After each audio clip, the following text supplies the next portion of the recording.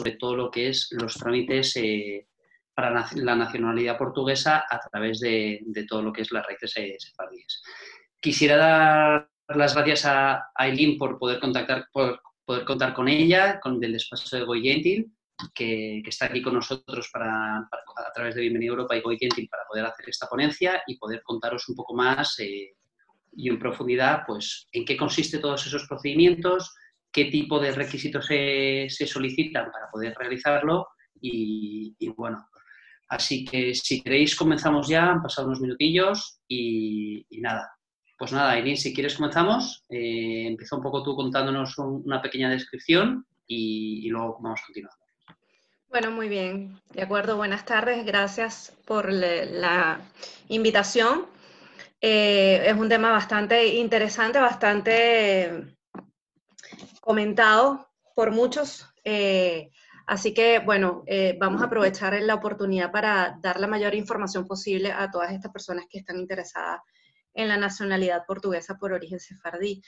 Lo primero que debemos decir es que esta es una ley que se emitió en el año 2015, al igual que la de España, que de pronto no tuvo tanta difusión o tanto conocimiento para las personas como sí la tuvo la española, pero en realidad tiene varios años ya de vigencia, aún sigue vigente, y da la oportunidad a las personas descendientes de judíos sefardíes que fueron expulsados de la península ibérica en la época de la Inquisición, de obtener la nacionalidad portuguesa como una especie de resarcimiento, de reparación histórica generada por esta época, por la Inquisición, ¿no? por la expulsión de la que fueron objetos sus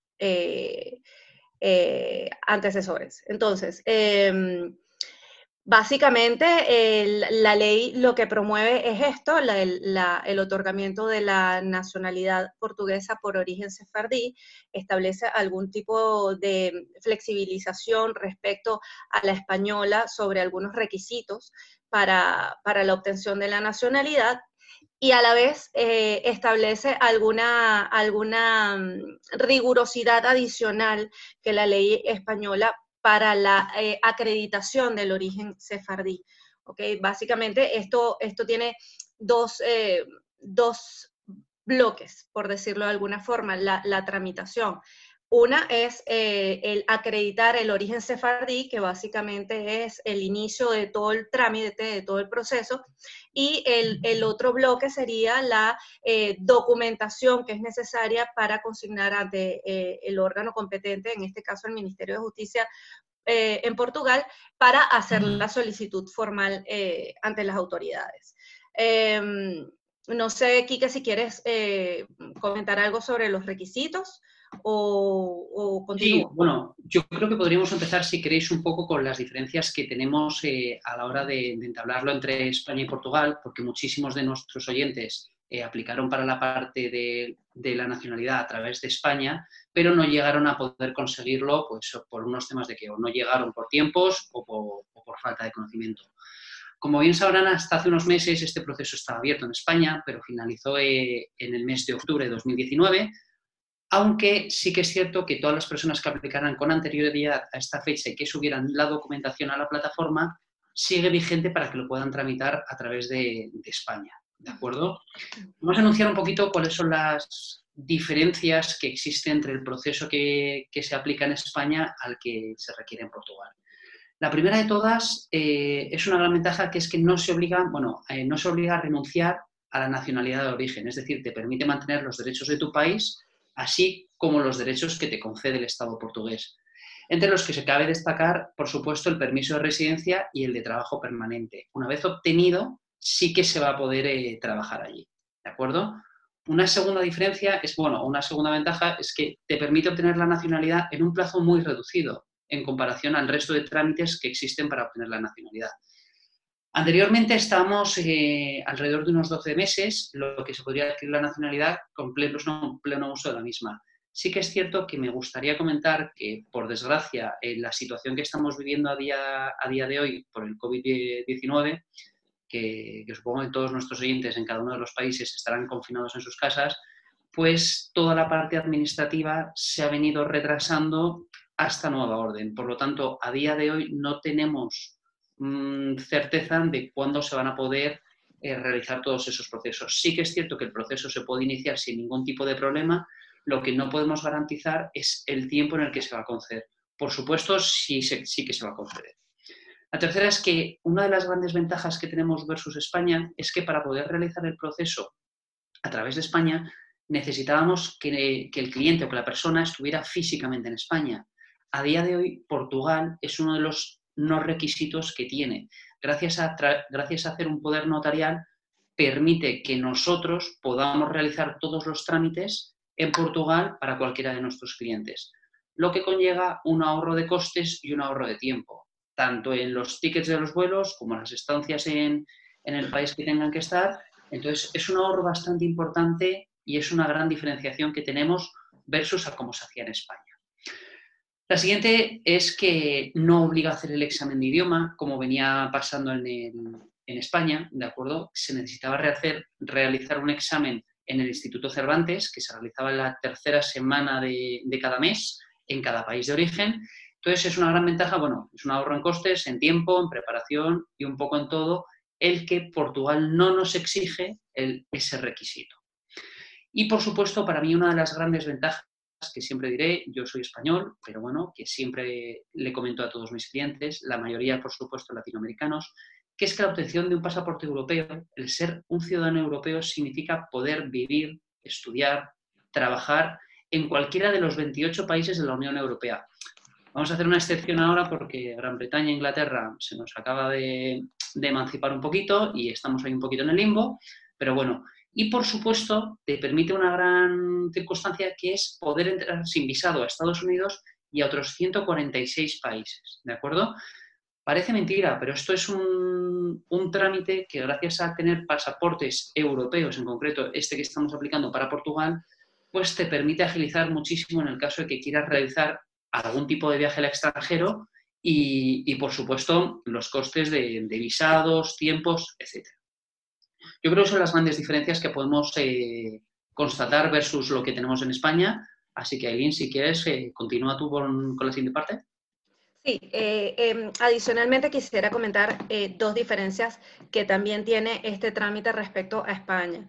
Uno es que en España se exige tener vinculaciones directas para poder aplicar a la nacionalidad. En cambio, para Portugal no se exige tener vinculaciones con Portugal. No hace falta tener familiares de origen portugués, ni haber vivido en Portugal, ni ninguna otra vinculación, como si se exige aquí en España. Esa es una adicional. Y la otra es que, y esto es un tema de fondo y es importante, y con eso voy a unirme al proceso como tal para el trámite de la nacionalidad portuguesa, y es que en España se puede hacer la solicitud a través de informes de apellidos. ¿Esto qué significa? Que aquellas personas que no sean descendientes directas de un judío sefardí en España pueden hacer la solicitud igualmente a través de informes de apellidos, que sí sean de origen sefardí. Es decir, la persona no desciende de un judío sefardí, pero sí tiene algún apellido de origen sefardí. Y en España esto es permitido aplicar a la nacionalidad con estos documentos. En el caso de Portugal, no. En el caso de Portugal no basta tener un apellido de origen sefardí, que también hay muchos apellidos portugueses que son de origen sefardí, pero no basta con eso. Tiene que acreditarse el ser descendiente de un judío sefardí. Es decir, tiene que haber un vínculo directo entre el aplicante, el solicitante, y ese judío sefardí que haya sido expulsado de la península ibérica con ocasión de la Inquisición, como dije al principio. Entonces, esas son dos diferencias también importantes que tenemos con el trámite en España. Si me permiten, entonces voy a hablarles propiamente de los requisitos y del trámite, del proceso para hacer la solicitud. Básicamente, en Portugal hay dos comunidades judías que están acreditadas ante el Ministerio de Justicia para certificar el origen sefardí. Una es la comunidad israelita de Lisboa y la otra es la comunidad judía de Oporto. ambas comunidades tramitan solicitudes distintas. La comunidad judía de Oporto está reservada para aquellos descendientes directos de judíos o aquellos judíos practicantes. ¿Ok? Son requisitos distintos los que se exigen en una comunidad y en la otra. Si el aplicante es judío practicante, si el aplicante sí, es judío practicante o hijo de judío, nieto de judío, pues los requisitos que se van a exigir son simplemente aquellos que demuestren sus prácticas judías, haber sido bautizado bajo el rito judío, si está casado, pues tener el ketubá, etcétera, etcétera. Una carta de un rabino ortodoxo que certifique su origen judío, etcétera. Los requisitos son muy específicos y muy sencillos para quienes de verdad son judíos practicantes. Cuando se obtienen todos estos requisitos y se aplica a la comunidad judía de Oporto, la respuesta es prácticamente en horas. Hemos tenido respuestas en 2 horas, hemos tenido respuestas en 24 horas, es decir, ellos son realmente muy rápidos y muy expeditos porque evidentemente es muy sencillo de acreditar el origen judío para aquellas personas que de verdad lo son. Para aquellas personas que no son judíos practicantes y que no tienen obviamente estos documentos, pues entonces hay que hacer la aplicación por la comunidad israelita de Lisboa, cuyos requisitos son distintos. Hay que tener un estudio genealógico que permita establecer ese vínculo del que yo hablo. Yo siempre me refiero a esto como tejer hacia arriba ese vínculo que está entre el que va a solicitar la nacionalidad y ese judío sefardí que fue expulsado, que fue, digamos, objeto de esta expulsión. Entonces, para eso necesitamos hacer un estudio que lo hacemos a través de historiadores, de los historiadores con los que nosotros trabajamos en distintos países del mundo. Va a depender de qué país sea el aplicante, el historiador con el que nosotros trabajemos, que determine el origen sefardí de esta persona, del interesado. ¿Okay? Ahora bien, el informe que se tiene que consignar en la comunidad israelita de Lisboa también tiene una rigurosidad y un esquema de presentación muy exigente por parte de la comunidad de Lisboa. No vale cualquier informe genealógico, no tiene que ser emitido por un historiador certificado ni reconocido por ellos, pero sí que tiene que guardar la rigurosidad que ellos exigen. Entonces, principalmente, lo que se exige es que el solicitante demuestre su vinculación, eso que yo llamo ir tejiendo hacia arriba, con documentos civiles, principalmente civiles. Es decir, actas de nacimiento, actas de defunción, actas de matrimonio, testamentos, etc. Una vez que la persona pues no consiga más documentación, porque casi todos nuestros clientes, por ejemplo, vienen de Latinoamérica y son países relativamente jóvenes, que sus registros civiles son de 1800 y no más, pues bueno, ahí empezamos a poder usar otro tipo de documentación, eclesiásticos, por ejemplo, o documentales o testimoniales o gráficos, etc. Pero hay que vincular muy bien a esta persona, el solicitante, el interesado, con el judío expulsado de la península ibérica. Obviamente, de eso se encargan los historiadores. Nosotros lo que le pedimos a nuestros clientes es que por lo menos documenten las 3 primeras generaciones para facilitarle el trabajo a los historiadores. Una vez que tengamos toda esa información y el árbol genealógico, que por supuesto tienen que enviarnos, bajo el formato además usado por la comunidad de Lisboa, se hace la aplicación a la comunidad de Lisboa propiamente. Ahora, el tiempo de respuesta en la comunidad de Lisboa sí es un poco más que el de Oporto, un poco más, bastante. La diferencia es considerable. Mientras Oporto se puede tardar unas 24 horas en responder, la comunidad de Lisboa puede tardar entre 4 y 6 meses para dar respuesta a la solicitud. ¿Okay? Entonces es un trámite que tarda un poquito más. Eso respecto a los documentos para acreditar el origen sefardí. Una vez que ambas comunidades han evaluado los documentos y han certificado que reúnen los requisitos, pues se emite este documento, este certificado, que es el que exige el gobierno portugués, y vamos a la siguiente fase, ese segundo bloque del que yo hablaba, al principio, que es el bloque de pues, reunir la documentación personal del aplicante. Esto es el pasaporte, acta de matrimonio, si está casada la persona y tiene el nombre de su marido, acta de nacimiento, por supuesto, constancia de residencia, antecedentes penales de su país de origen y de todos aquellos países donde haya vivido más de 90 días. Es decir, si una persona ha vivido en 5 países en los últimos 3 años y en esos países ha durado más de 90 días, pues tendrá que tener esos 5 antecedentes penales. Y pues bueno, obviamente darnos la autorización, porque como decía Enrique al principio del contacto, esto es un trámite que no es presencial, a diferencia de España, se hace a través de una autorización que nos otorgan a nosotros. Nosotros tenemos representación en Portugal, donde, pues bueno, una vez reunido todos los documentos, se hace la consignación en el Ministerio de Justicia, que es el órgano al final competente para decidir. Vale. Bueno, como ya hemos explicado todo el proceso de tramitación, si queréis hacemos un pequeño repaso para puntualizarlo en cada una de las fases. Lo primero que necesitamos como documentación es un certificado de penales con el país de nacimiento y que tendrá que venir apostillado, un certificado de nacimiento emitido dentro de los 6 meses anteriores, un certificado de residencia, un poder notarial certificado por un consulado portugués o apostillado, copia completa del pasaporte certificado por un consulado portugués o apostillado, indicación de las circunstancias que establece la conexión con una comunidad portuguesa de origen sefardí y, por supuesto, es muy importante que toda esta documentación, para nosotros recopilarla, siempre la vamos a tener que traducir al portugués. Es un requisito indispensable para poder presentarlo en Portugal.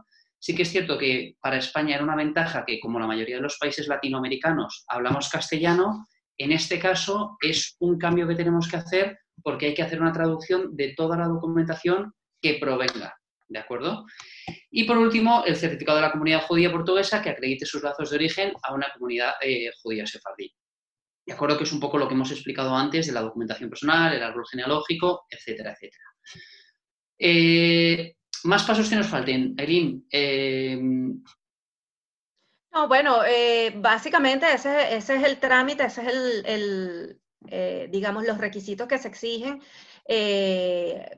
Pues obviamente ratificar lo que tú decías al principio de las ventajas que ofrece un pasaporte de la Unión Europea. Dentro de los primeros 10 pasaportes del mundo está el pasaporte portugués, de manera que no solamente te da la ventaja que ya tú comentaste, sino que además es un pasaporte sumamente fuerte a nivel mundial y pues también ofrece ventajas a quien sea ciudadano portugués desde el punto de vista de la seguridad social y de la obtención de pensiones, ¿no? Que también es un tema importante. Claro. Lo que sí que queremos comentar también es que tenéis un chat para poder hacernos todas las preguntas que queráis. Hemos recibido bastantes preguntas de gente interesada que estaba preguntándonos ciertas cosas, así que si quieres, Aileen, un poco yo creo que lo que podemos hacer es intentar resolver las dudas que nos vayan preguntando la gente a través del chat, que nos pueden preguntar y las podemos resolver en directo, y también podemos publicar o podemos responder las dudas que nos han hecho por correo. No sé si tú tienes alguna pregunta que te hayan mandado al correo ahora mismo. Sí, yo tengo dos, una de María Castro, que me pregunta, bueno, básicamente, ¿cuánto tiempo tarda este proceso? Entonces, como les decía hace rato, va a depender por qué comunidad nos vayamos. Si la persona se va por la comunidad Oporto porque es judío, practicante y estamos aplicando por esa vía, pues evidentemente el trámite va a ser mucho más corto porque, como ya les dije, la comunidad da respuesta a esa solicitud en 24 horas. No más, o sea, es realmente muy rápido. El resto del tiempo se puede ir en la tramitación dentro del ministerio, pero puede tardar aproximadamente unos 8 meses.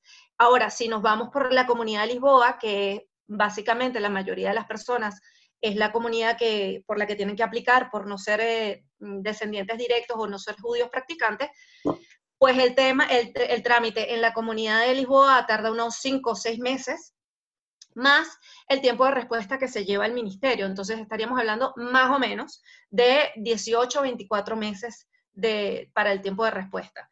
Esa es una pregunta. Y la otra pregunta es si Cardoso es un apellido de origen sefardí. A ver, independientemente de que seguro Cardoso es un apellido de origen sefardí, seguro que sí lo es, lo que yo les dije al principio, no basta tener un apellido de origen sefardí, porque en Portugal, a diferencia de lo que sucede en España, los informes de apellidos no son una prueba suficiente para acreditar el origen. Sí es verdad, y esto es importante decirlo, que si una persona ha logrado acreditar su origen sefardí en España, por ejemplo, si hay alguien que haya hecho la tramitación en España y obtuvo el certificado de la Federación de Comunidades Judías de España, por ejemplo, y quiere también tramitar el pasaporte portugués, esa prueba del certificado de la Federación de Comunidades Judías de España puede utilizarse en el trámite en Portugal perfectamente, porque estamos hablando de judíos sefardíes, es decir, de la península ibérica, en donde están los dos, ¿ok? Tanto Portugal como España. Pero un informe de apellidos no va a ser suficiente prueba. La puedo acompañar como una prueba complementaria, pero no va a ser la prueba principal. Yo tengo que obtener una prueba, bien sea, por ejemplo, si hice mi tramitación a través de España, el certificado de la Federación de Comunidad Judía de España puede ser, o obtener el certificado de la Comunidad Israelita de Lisboa, una vez consignados todos los documentos que hablamos antes, es decir, el árbol genealógico, el informe emitido por un historiador experto en esta materia que acredite el origen sefardí. Pudiéramos también acompañar algún informe de apellidos, pero no es suficiente el informe de apellidos, de manera que teniendo un apellido de origen sefardí, incluso siendo portugués el apellido, no bastaría para aplicar en la comunidad israelita de Lisboa. Vale. Yo tengo una pregunta de José Luis Castro de México que me pone, ¿tengo que ir a Portugal en persona? No, José Luis no está conectado, así que ya lo hemos explicado al inicio, no hay que ir a Portugal, se hace a través de un poder. ¿Tienes que residir en Portugal y tengo que hablar portugués? No, como hemos comentado antes, ni hay que residir ni hay que hablar portugués, ¿vale? Alirio González me pregunta, ¿puedo presentar una solicitud que englobe al grupo familiar? Alirio, cada miembro de la familia necesita una solicitud por separado, ¿de acuerdo? No es como en España, que se podía aplicar un poco más en conjunto por la parte de hijos, aquí se tiene que hacer unilateralmente individual, ¿de acuerdo? Cada miembro de la familia tiene que tener un certificado por una comunidad portuguesa, pero bueno, si lo tiene uno de la familia, facilita el proceso para otros. Daniela me pregunta... Perdóname, Quique, que te sí. interrumpa. Es importante decirles que los menores de edad, para el caso de Portugal, no pueden aplicar. Justo. En España sí se podía, pero en Portugal no. Justo. ¿Qué es lo que me preguntaban? A mí me preguntaba justamente esto, a mi hijo y a mi cónyuge también se les puede otorgar la nacionalidad. Como ha dicho Aileen, los menores no pueden aplicar a través de esta ley. Los menores y los cónyuges pueden solicitar la ciudadanía posteriormente como cualquier hijo o cónyuge de un ciudadano portugués, ¿de acuerdo? Que no requiere la residencia. ¿Hay una lista guía de apellidos, como en España, me preguntan? Bueno, realmente no existe una lista como tal predefinida. Sí que es cierto que según vayamos avanzando en este proceso, que como bien sabréis, en España se puso muy de moda hace unos meses, sobre todo por la evolución de solicitudes que tuvimos, Portugal ha estado un poco más tapado y no se le ha dado tanto bombo a esta parte de Portugal, ¿de acuerdo? A la parte judío-sefardí portuguesa. Sí que es cierto que, por supuesto, cuando los genealogistas empiecen a trabajar y lleven un volumen considerable dentro de la comunidad judío-sefardí, realizados los árboles genealógicos, por supuesto será mucho más fácil dar con los orígenes y con los apellidos de los solicitantes que pueda haber, ¿de acuerdo? ¿Qué más preguntan? Vale, una pregunta interesante que me la han hecho en varios webinars. Me pregunta Miguel, ¿la nacionalidad otorga algún tipo de beneficio fiscal? No, no otorga ningún beneficio fiscal salvo que la persona se vaya a residir a Portugal, ¿de acuerdo? Tenemos que tener muy claro que lo que son ventajas fiscales siempre aplica cuando la persona va a residir a Portugal. Por lo tanto, si tú vives en Venezuela, Colombia, Ecuador o donde sea, tu tributación va a ser siempre en país de origen. El tener una nacionalidad portuguesa no va a aplicar ningún beneficio ni ningún perjuicio fiscal, ¿de acuerdo? No sé si tienes... Me pregunta... Aquí hay para ver, aquí pregunta... Sí. Roberto Angulo, si hace falta presentar un examen tipo de cultura del Instituto Cervantes. Y pues no, la respuesta es no, no se exige ningún examen de cultura, ningún examen de idiomas tampoco. O sea, esta es una, digamos, flexibilización que tiene este trámite en Portugal respecto a España. Vale. Mira, en el chat nos pregunta Abra, una vez que ya dispongo del certificado sefardí emitido por la Comunidad de Lisboa, ¿cuáles son los otros requisitos adicionales que solicita el Ministerio para tramitar la nacionalidad? Vale, los requisitos son, como ya dijimos, el acta de nacimiento, obviamente, a todo esto apostillado y traducido, acta de nacimiento, los antecedentes penales del país de origen y de todos aquellos países donde se haya residido por más de 90 días, también apostillados y traducidos, el pasaporte completo apostillado, constancia de residencia, que también se exige porque como es un requisito que no necesita el desplazamiento físico del solicitante, se necesita un poder notariado al representante, en este caso, pues bueno, nosotros, para hacer la consignación en el Ministerio de Justicia de Portugal. Y bueno, por supuesto, el pago de la tasa. Hay un pago de la tasa ahí ante el Ministerio. Vale. Mira, Calelia nos pregunta, estoy casada con un venezolano español y tengo 3 hijos con la nacionalidad española, vivo en Londres, ¿puedo aplicar? Tengo 2 hermanos que ya aplicaron para España. Claro que sí, Carelia, lo primero que tenemos que hacer es verificar si estas personas que ya aplicaron por España se les ha validado todo el tema de sus apellidos, si tienen árbol genealógico, etc. Lo mejor va a ser que todas las personas que quieran realizar todo este tipo de trámites nos escribáis por correo. Ahora os dejaremos los correos en el chat para que nos podáis escribir y os contestaremos individualmente a cada una de las personas que tengan esta necesidad de consultar un poco más en profundidad. ¿De acuerdo? Es cierto, Matilde nos pregunta, ¿es cierto que los documentos deben haber sido emitidos máximo 6 meses antes? Sí, Matilde, es una condición indispensable. Como máximo, los documentos tienen que ser emitidos 6 meses antes de poder empezar a realizar la tramitación. Sí que es cierto que nosotros lo que decimos es que empecemos todo el proceso, empecemos a evaluar con toda la documentación que ya se tenga de serie, sobre todo para la parte del genealogista, y que el genealogista valide si realmente esa persona es óptima, y una vez validado todo ese proceso, si no se han pedido ya los certificados penales y el acta de nacimiento, pedirlos a continuación de eso. ¿De acuerdo? No sé si tenemos alguna pregunta más. No veo otra. ¿De acuerdo?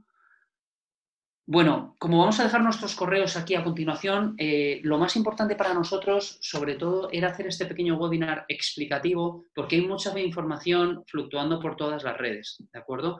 Hemos tenido muchísimos clientes que, por desgracia, sobre todo que vienen, que realicen los trámites desde Venezuela, se han sentido un poco desamparados o han tenido casos de que no les han atendido de la mejor forma posible. Entonces, nosotros lo que buscamos sobre todo es facilitar toda la información posible e intentar averiguar por caso a caso si esa persona es apta o no es apta para poder aplicar a este tipo de proceso, ¿de acuerdo?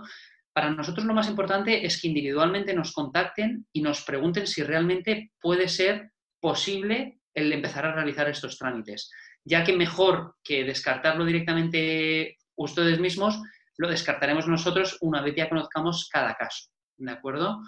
No sé si queda alguna otra duda que quieran preguntar por el chat o si no ya lo van a poder hacérnoslo directamente de forma privada.